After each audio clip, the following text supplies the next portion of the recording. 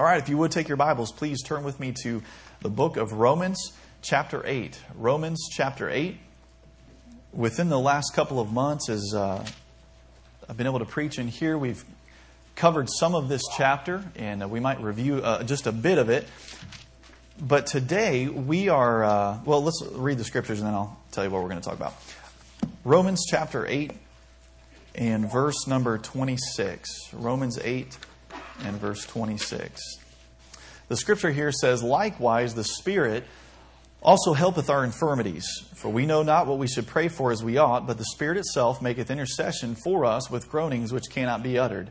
But he that searcheth the hearts knoweth what is the mind of the Spirit, because he maketh intercession for the saints according to the will of God." So here we have an amazing truth about the role of the Holy Spirit in our lives. Now, just by way of introduction here, we have seen the importance of the Holy Spirit in a believer's life throughout this chapter. If you look back here at verse number 9 in the same chapter, Romans 8 and verse 9, the importance of the Holy Spirit's already been demonstrated. He says, "But ye are not in the flesh, but in the Spirit, if so be that the Spirit of God dwell in you. Now, if any man have not the Spirit of Christ, he is none of his." And so we've seen the importance of the Holy Spirit is if you don't have the Holy Spirit, you are not one of his. You are not of Christ. Well, how do we get the Holy Spirit? Let's take the time to look here. Look at Ephesians chapter 1. Ephesians chapter 1, and this passage here deals so much with the truth of how to have the Holy Spirit. And in our day and age where there's so much error, so many thoughts out there about the Holy Spirit, let's look at what the Scripture says. Let's look at what the Bible says about the Holy Spirit here and when we receive the Spirit. Ephesians chapter 1 and verse 12, the Scripture says that we should be to the praise of His glory who first trusted in Christ, in whom ye also trusted after that ye heard the word of truth, the gospel of your salvation, in whom also after that ye believed, ye were sealed with that Holy Spirit of promise, which is the earnest of our inheritance, until the redemption of the purchased possession unto the praise of His glory. So here, he gives you, as a believer in the New Testament, he identifies how we receive the Holy Spirit. We heard the word of truth. We heard the gospel of our salvation. What's the gospel? Well, Paul identifies it for us in 1 Corinthians where he says that how that Christ died for our sins, according to the Scriptures, how that He was buried, and that He rose again the third day according to the Scriptures. That's what Paul declares for us in the Scriptures, is the gospel. It's the death, burial, and resurrection of Jesus Christ according to the Scriptures. And Christ died for our sins and was buried and rose again the third day, the Bible says, for our justification. You see, Jesus Christ showed that He is God by rising from the dead. It'd be a real good thing for me to give my life for Nick. Let's say he and I, we were going to get ice cream at Tutti Frutti. I just found out this week, I was talking to, when Sean and I were out in Texas. Anybody ever been to Orange Leaf? Orange Leaf, it's a frozen yogurt place where you walk in and that's all they sell. And the wall is lined with different flavors of this frozen yogurt. And you can put as much in your little cup as you want. And you can put gummy bears and Snickers and all kinds of candy on it at the end. And you pay by the weight of what's in the cup that you get. So we learned never to ever go again to Orange Leaf with my father-in-law. We walked in, Shauna's brother had taken us the first time I ever went, and I got this, I got orange with vanilla, and I mixed it all up and had this dreamsicle flavor thing. It took me back to my childhood. It was wonderful. The second time we went, we go in there with Shauna's dad, and they said, "Would you like a sample cup?" And the sample cup, there are these little things that you put ketchup in, at Culver's or something. He's like, "Sure." And so he walks over and he literally sampled every ice cream flavor in there. We're going, "Oh my goodness, we do not know this man." And how many of you're like that? You're like, "Hey, it's free, man. Just go around, get the samples and then don't buy anything." Well, he actually did buy some ice cream after that. So it was pretty funny. But we learned never to go with him to Orange Leaf. How'd you get on to Orange Leaf? I get a text this week from Frankie Enyart. They're at Tutti Frutti. I go, "Where is Tutti Frutti?" And I had described to the kids what Orange Leaf was like. And Kayla told me it's like Silver Spoon in Troy. So, Tim, we're going to get you over to Silver Spoon, man. We got to get out there. But Frankie texted me a picture of this huge ice cream thing and he had, and it was Tutti Frutti. I go, where is that? How many of you guys know where Tutti Frutti is? Anybody know? Apparently it's at the Dayton Mall, so I don't know if it's a new place that opened up. But now, Nick, you can go get free samples of ice cream and just eat their samples.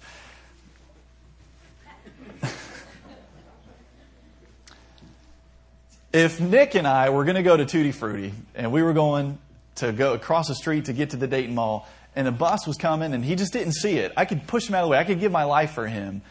But I can't pay. Can I pay for your sin? No, I'm a sinner too. But Jesus Christ, He declared to be the Son of God with power by the resurrection from the dead. So Paul declares unto us the gospel, and after we've heard, the Bible says that we heard the word of truth, the gospel of our salvation. After that you believed, you were sealed with the Holy Spirit of promise. So the Holy Spirit indwells every believer, everybody who has by faith trusted Christ as their Savior.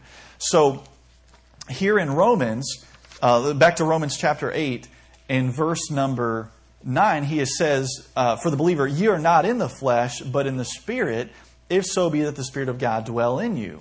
Now, if any man have not the Spirit of Christ, he is none of his. So for somebody to not have the Holy Spirit, they're not a believer in the Lord Jesus Christ. So the importance of the Spirit is seen, but then look at the role of the Holy Spirit. We've looked at this in the past. Look at verse 14. The scripture here says, for as many as are led by the Spirit of God, they are the sons of God. So one of the things that the Holy Spirit does in the life of us as believers is He leads us. He leads us. God says that He works in us both to will and to do of His good pleasure. And if you're like me, there have been times in your life where you really didn't have clear direction from God on something. And it's the Holy Spirit, as you pray to God, the Holy Spirit can lead us. And He identifies that by being in us, we are the sons of God, that we're born again. He identifies it this way in verse 16. He says, the Spirit itself beareth witness with our spirit that we are the children of God. So the Holy Spirit, He leads us in our Christian life. And then He witnesses to us and testifies and brings evidence to our mind that we are saved. But here specifically, what we're going to look at this morning, the role of the Holy Spirit. Look back at verse 26 here, if you would please with me. Romans chapter 8, verse 26. The scripture says, likewise the Spirit also helpeth our infirmities. The Spirit helpeth our infirmities. Let's take a look at this morning, and let's look biblically at some different infirmities that the Bible identifies and see if we have some of these infirmities in our own lives. An infirmity, first of all, I'll give you the definition. An infirmity is an unsound or unhealthy state of the body or mind. It's a weakness or a feebleness. That's what an infirmity is. Look at John chapter 5 and verse 5. And the first infirmity that probably comes to most of our minds is the physical infirmities. And the Bible does identify infirmities as being physical weaknesses, physical ailments. Look at John chapter 5 and we'll start in verse number 1. John 5:1. After this, there was a feast of the Jews, and Jesus went up to Jerusalem. Now there is at Jerusalem by the sheep market a pool, which is called in the Hebrew tongue Bethesda, having 5 porches. In these lay a great multitude of impotent folk, of blind, halt, withered, waiting for the moving of the water. For an angel went down at a certain season into the pool and troubled the water. Whosoever then first, after the troubling of the water, stepped in was made whole of whatsoever disease he had. And a certain man was there which had an infirmity 38 years. And Jesus saw him lie and knew that he had now been a long time in that case. And he saith unto him, Wilt thou be made whole? The impotent man answered him, Sir, I have no man when the water is troubled to put me into the pool, but while I'm coming, another steppeth down before me. Jesus saith unto him, Rise, take up thy bed, and walk. And so here scripturally, you see an instance in which an infirmity was a physical weakness, a physical ailment. And this guy, he was impotent. He could not walk. And so that's a biblical instance of an infirmity. Another type of instance of an infirmity, look with me at Romans chapter 15. Romans chapter 15. Infirmities are not only physical weaknesses, they can be mental weaknesses. Like pretty much every guy in my youth group right now. has mental weaknesses. Romans chapter 15, verse 1. He says, "We then that are strong ought to bear the infirmities of the weak and not to please ourselves." Now, what's amazing, the context, he has just, obviously, chapter 14 comes before chapter 15. Look at chapter 14, verse 1. What are these people weak in? Well, chapter 14, verse 1 says, "Him that is weak in the faith receive ye, but not to doubtful disputations." And he goes on to talk about how people can be weak in their faith and weak in their conscience. Their conscience can be easily offended by something that scripturally really isn't wrong. But nevertheless, an infirmity here is a weakness in their faith. And in chapter 15, he says, "We then that are strong in the faith, we ought to bear the infirmities of the weak." So an infirmity can be a physical weakness. It can be a weakness that we have just in our faith. It brings to mind in the New Testament where the guy cries out to the Lord. He says, "Lord, I believe, help thy mine unbelief." And I know that sometimes we're in that same way in the weakness of our faith. But then also infirmity, it can be evident in temptation. Infirmity can be evident in temptation. Look at Hebrews chapter 4 and verse number 15.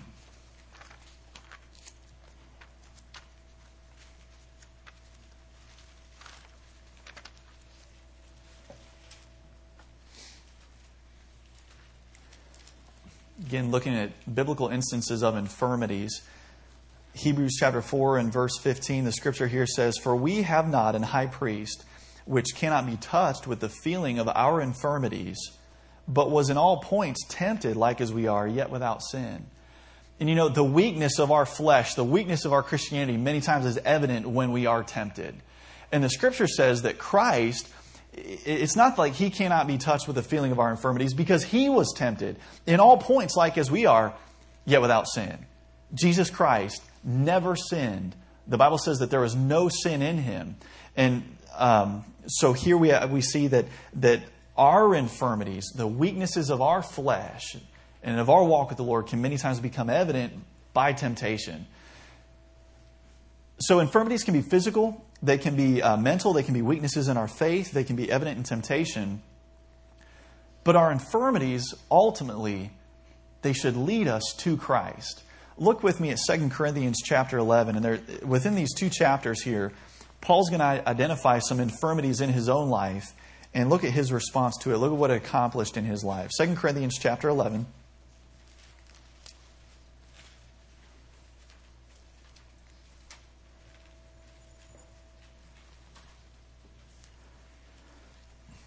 And verse 23. 2 Corinthians 11, verse 23.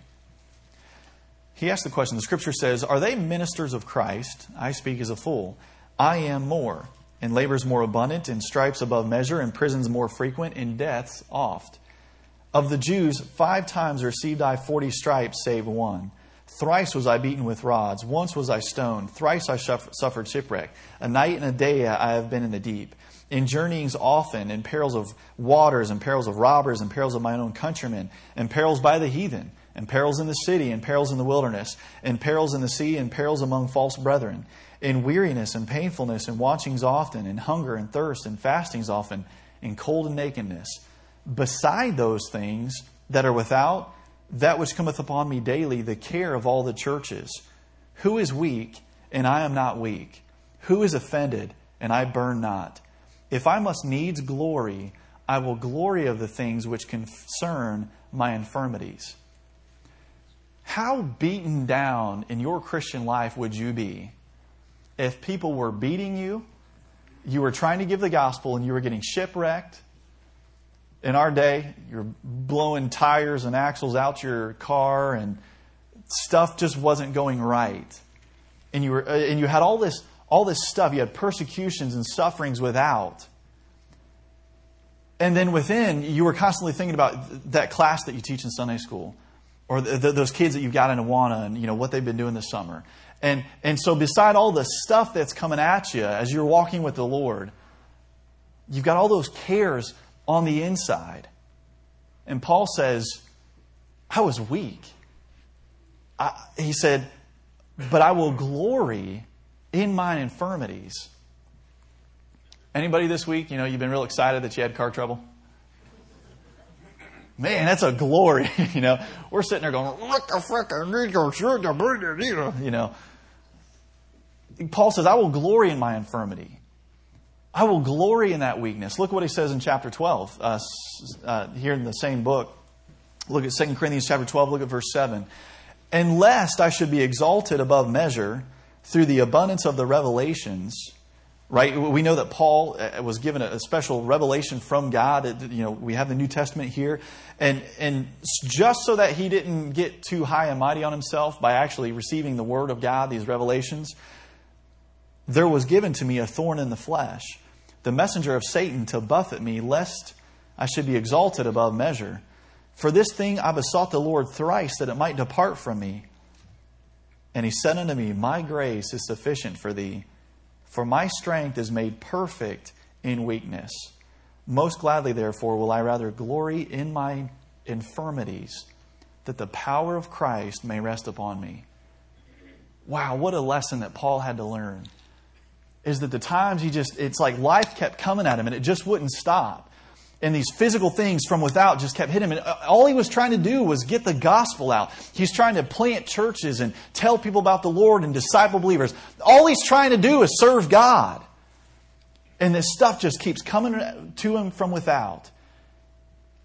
And instead of getting bitter, instead of just saying, man, hang this, not discipling somebody would be a lot easier. Instead of giving up the care of all the churches, it drives him to a deeper relationship with Jesus Christ, saying, God, I'm so weak right now. I can't do this. I can't take another thing from without. I can't, but yet I can't stop caring about people. God, I'm so infirmed. I'm overwhelmed with these infirmities. But Paul's able to learn the lesson to glory in those infirmities, to take pleasure in them, because it's driving him closer and closer to Jesus Christ. Because the more he sees his own weakness, the more he realizes his need for Jesus Christ and his need to walk in a greater way with the Lord.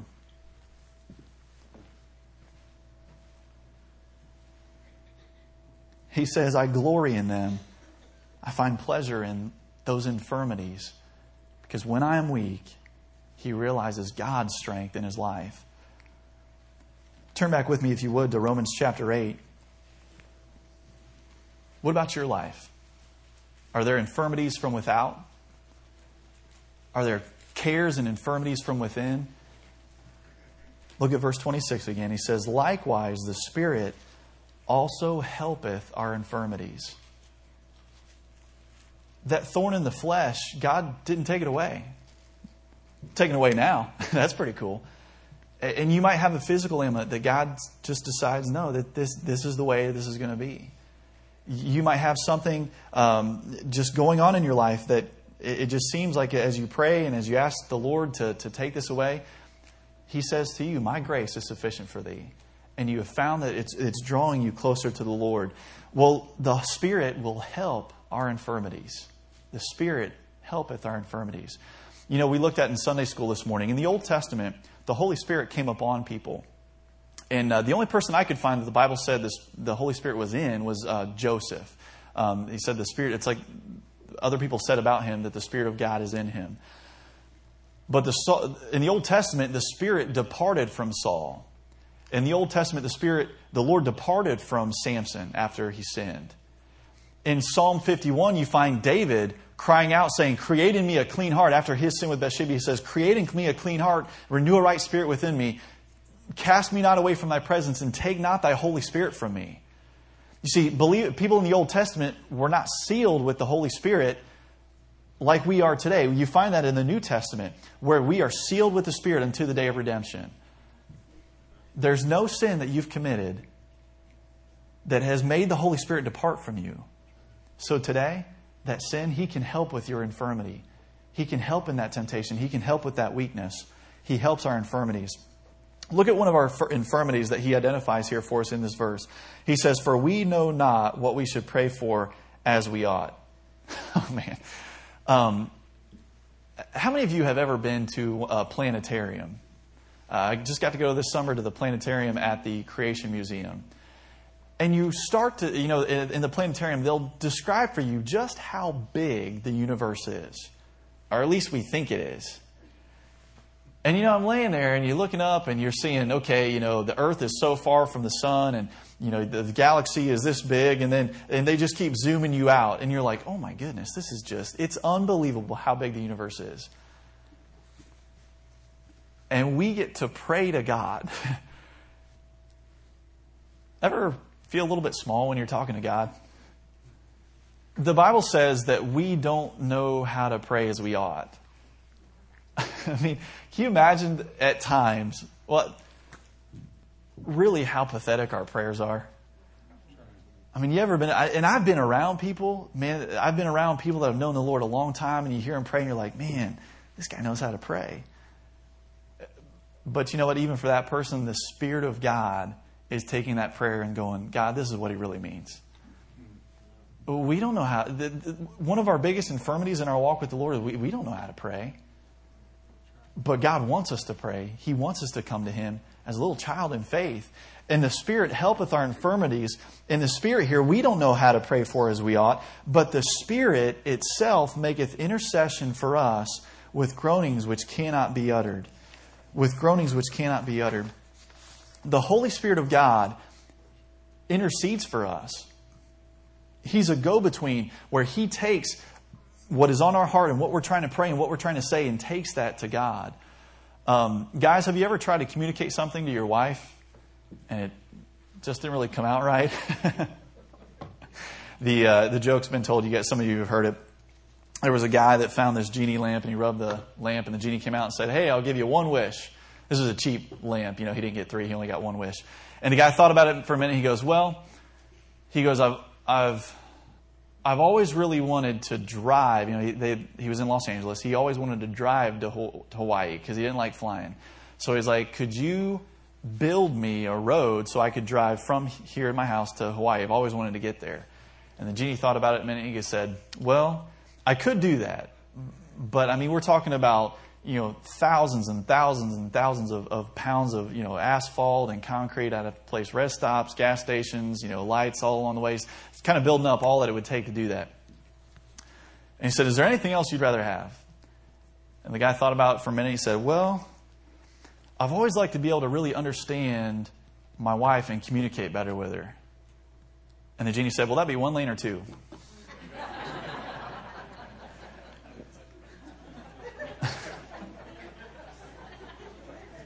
When you think about communication, I'm fascinated by, like some of the Food Network stars. It's interesting where these people go through a process by which they're basically trying out to have their own show on the Food Network. And you see people some people lock up on camera.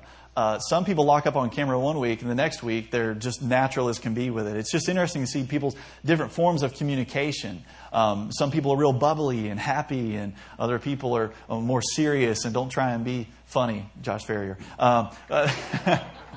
He did tell me this week, he said he saw a sleepwalking nun, and so he knew that she was Roman Catholic.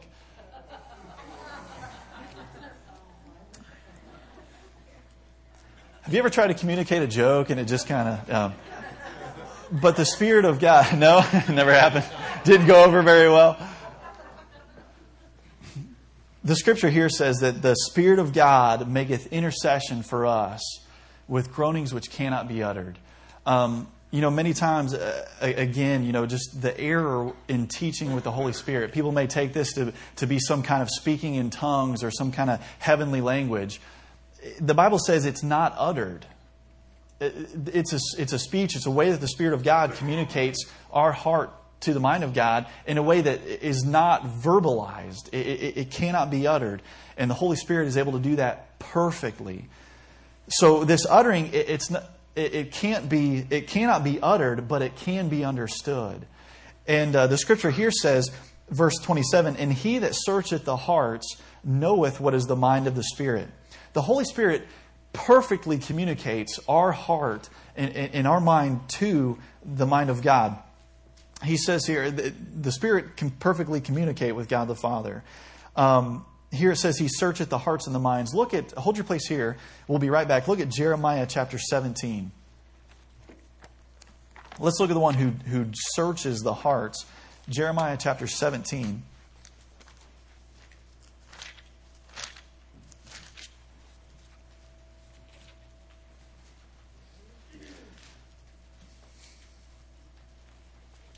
Jeremiah 17 verse 9 says, the heart is deceitful above all things and desperately wicked. Who can know it? You know, because of our sinful nature, we are prone to self-preservation, aren't we? And it was interesting last week witnessing to people at the fair. And you show somebody the fact that we are all sinners. You know, the Bible describes even, and all liars shall have their part in the lake, which burneth with fire and brimstone, which is the second death. And in our sinful nature, man, we don't want to believe that. We don't want to think about that because that's not a comfortable thought. That's not that doesn't line up with my self-preservation. But the Scripture says that our heart is deceitful above all things and desperately wicked. Who can know it? And then verse 10, I, the Lord, search the heart. I try the reins, even to give every man according to his ways and according to the fruit of his doings. You know, we can hide different things in our heart, but the Scripture says that the Lord searches the heart.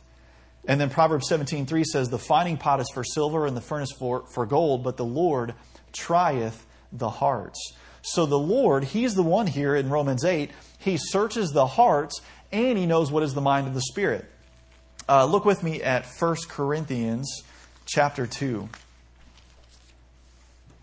1 Corinthians chapter 2. Some interesting things here about what the Spirit searches and the mind of the Spirit.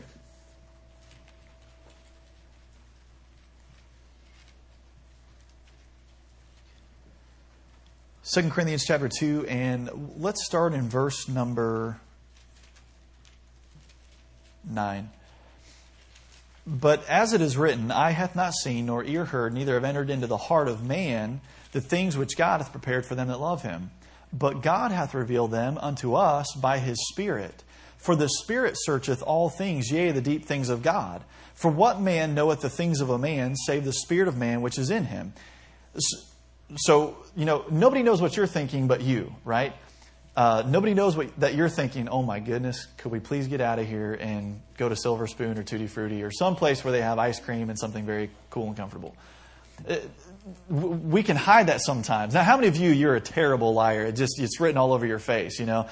Something goes wrong, you're having a bad day. But the Scripture says, for what man knoweth the things of a man, save the spirit of man which is in him? So I can't know what you're thinking, and you know, I have heard this before from my wife. I can't read your mind. You know, I don't know what you're thinking. And I thought, well, why not? But save the spirit of man which is in him. Even so, the things of God knoweth no man but the Spirit of God. But we have received not the spirit of the world, but the Spirit which is of God, that we might know the things which are freely given to us of God. Which things also we speak, not in the words which man's wisdom teacheth, but which the Holy Ghost teacheth, comparing spiritual with spiritual. And that's why we know we have to compare Scripture with other scriptural, because these are spiritual things. Verse 14, but the natural man receiveth not the things of the Spirit of God, for they are foolishness unto him. Neither can he know them, because they are spiritually discerned. Verse 15, but he that is spiritual judgeth all things, yet he himself is judged of no man. For who hath known the mind of the Lord, that he may instruct him? But we have the mind of Christ.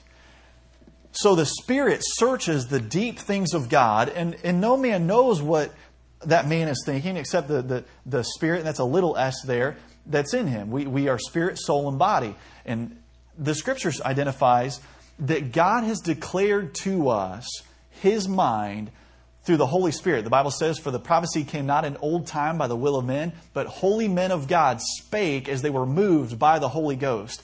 So the things that God wanted us to know about His mind and His will were written in this book by men that were moved by the Spirit of God, and God has made sure to perfectly preserve that for us today. And as much as God has revealed to us, we can know the mind of the Lord.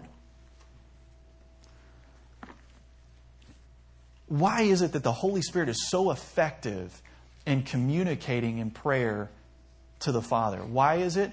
Well, He's told us here, not only does the Spirit help with our infirmities, but He makes intercession for us. God is the one that searches the hearts. And the Holy Spirit of God knows the will of God. And He knows my heart. And He's able to make my intercession according to the will of God. The Holy Spirit completely and perfectly understands the will of God. And He can pray accordingly. And man, how often, because of our infirmities, whether they be physical, whether it just be, man, we're weak in the faith, whether it be those wrestlings from without or wrestlings from within, how often in our infirmities do we just really not know how to pray according to God's will? Well, know this. The Spirit helpeth our infirmities and makes intercession for us according to the will of God. There is always somebody praying on your behalf, and that's the Spirit of God that's interceding for us. We're there in Romans 8. Romans 8. We're going to look at this more tonight. I encourage you to come back at 5:30. But the scripture here says in verse 31, Romans 8:31, what shall we say then to these things? If God be for us, who can be against us? And the next couple of things that we're going to look at is the scripture says this in 1 John 5. There are three that bear record in heaven. The Father, the Word, and the Holy Ghost. These three are one. Now, to completely comprehend that and understand that, I can't. We're finite beings. We cannot understand that God is three in one. We sing the song, Holy, Holy, Holy, Lord God Almighty. And the Bible, in that song describes how He is the great three in one. I just know scripturally that's what the Bible teaches. But notice in verse 31, he says, what shall we say then to these things? What are these things? They're the stuff that came before this part of the chapter. And one of the ways in which God is for us is the Holy Spirit of God makes intercession for us according to the will of God. So what things are against your prayer life that are greater than the Holy Spirit of God's intercession for you? Nothing. So this week, take hope, Christian. The Spirit of God be in you. And if He's not in you, you're none of His. But if He be in you, He makes intercession for us according to the will of God with groanings which cannot be uttered. So, let me ask you this morning. In your life, do you have infirmities? They might be physical. They might be a mental strain. They might be weaknesses in your faith. You might have recently this week, you thought, man, I thought I'd never be tempted to do that. And the temptation came and you realized your own weakness. Do you have infirmities? The Spirit can help you. And then do you see the help that you have in this intercession? That the Spirit of God knows the mind of God. He knows your heart. And He says, Father, this is what He meant. Father, this is what she meant. This is what, if He could have prayed this is what He would have said. God, please help them. It's amazing. The Holy Spirit, our comforter and our intercessor. Thank you, Lord, for your grace, and thank you so much for